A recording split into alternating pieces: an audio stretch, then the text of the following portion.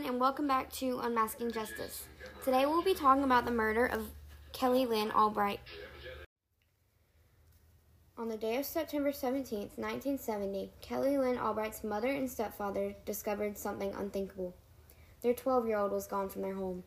They both were panicking. They knew she wouldn't have run away. They knew something terrible had happened to her, but they didn't let their minds wander too far. That was until 4 days after her disappearance, when a local farmer found Kelly's body in a local field. She had been stabbed 18 times and sexually assaulted, but no one was ever charged. It has now been about 51 years since that fateful day when Kelly was taken. However, her family has not given up, and neither has her uncle. Dawn Wilson, now 80 years old, has teamed up with childhood friends of Albright, Linda Kirby and Rona Smith, to get justice for Kelly. The team of three believe that old family friend Glenn Davis is the one that killed and assaulted Kelly.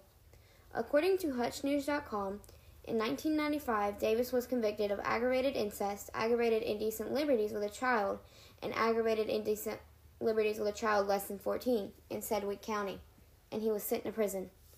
2 years after his conviction, though, Davis died in prison from health problems. However, despite all the speculation, the police aren't able to open back up the case unless another witness comes forward or someone confesses. Even though the police closed the case, Kirby, Smith, and Wilson have not given up on Albright, and they don't plan on it. Thank you for tuning in to Unmasking Justice. I'm your host, Kylie Smith. Come back next time to hear about the case of Adam Walsh. I'm here with criminalist Timothy Quimby. He's going to go more into detail of why this evidence is so special to the case.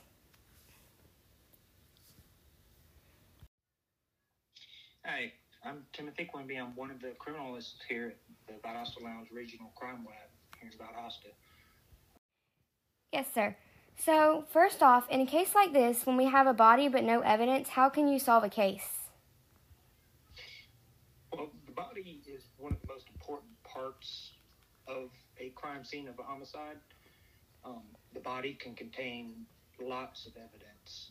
That could be DNA underneath fingernails. That could be stab wounds or bullet wounds on the body. It can establish time of death depending on the level of decomposition.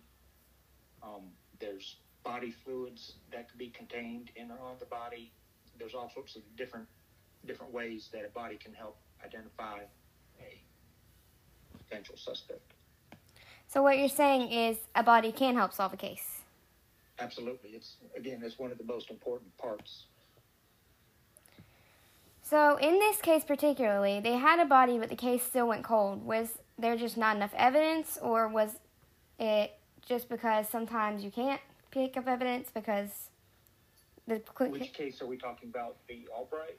Yes, sir. Albright?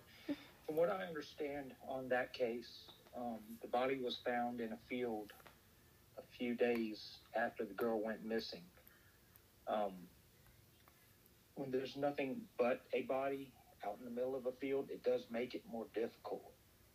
And you also have to consider, on this particular case, this was back in 1970, so the things that we take for granted today, such as being able to do DNA testing quickly, were not available back then. And different agencies have different rules and ways of doing things that, may not be the same everywhere else.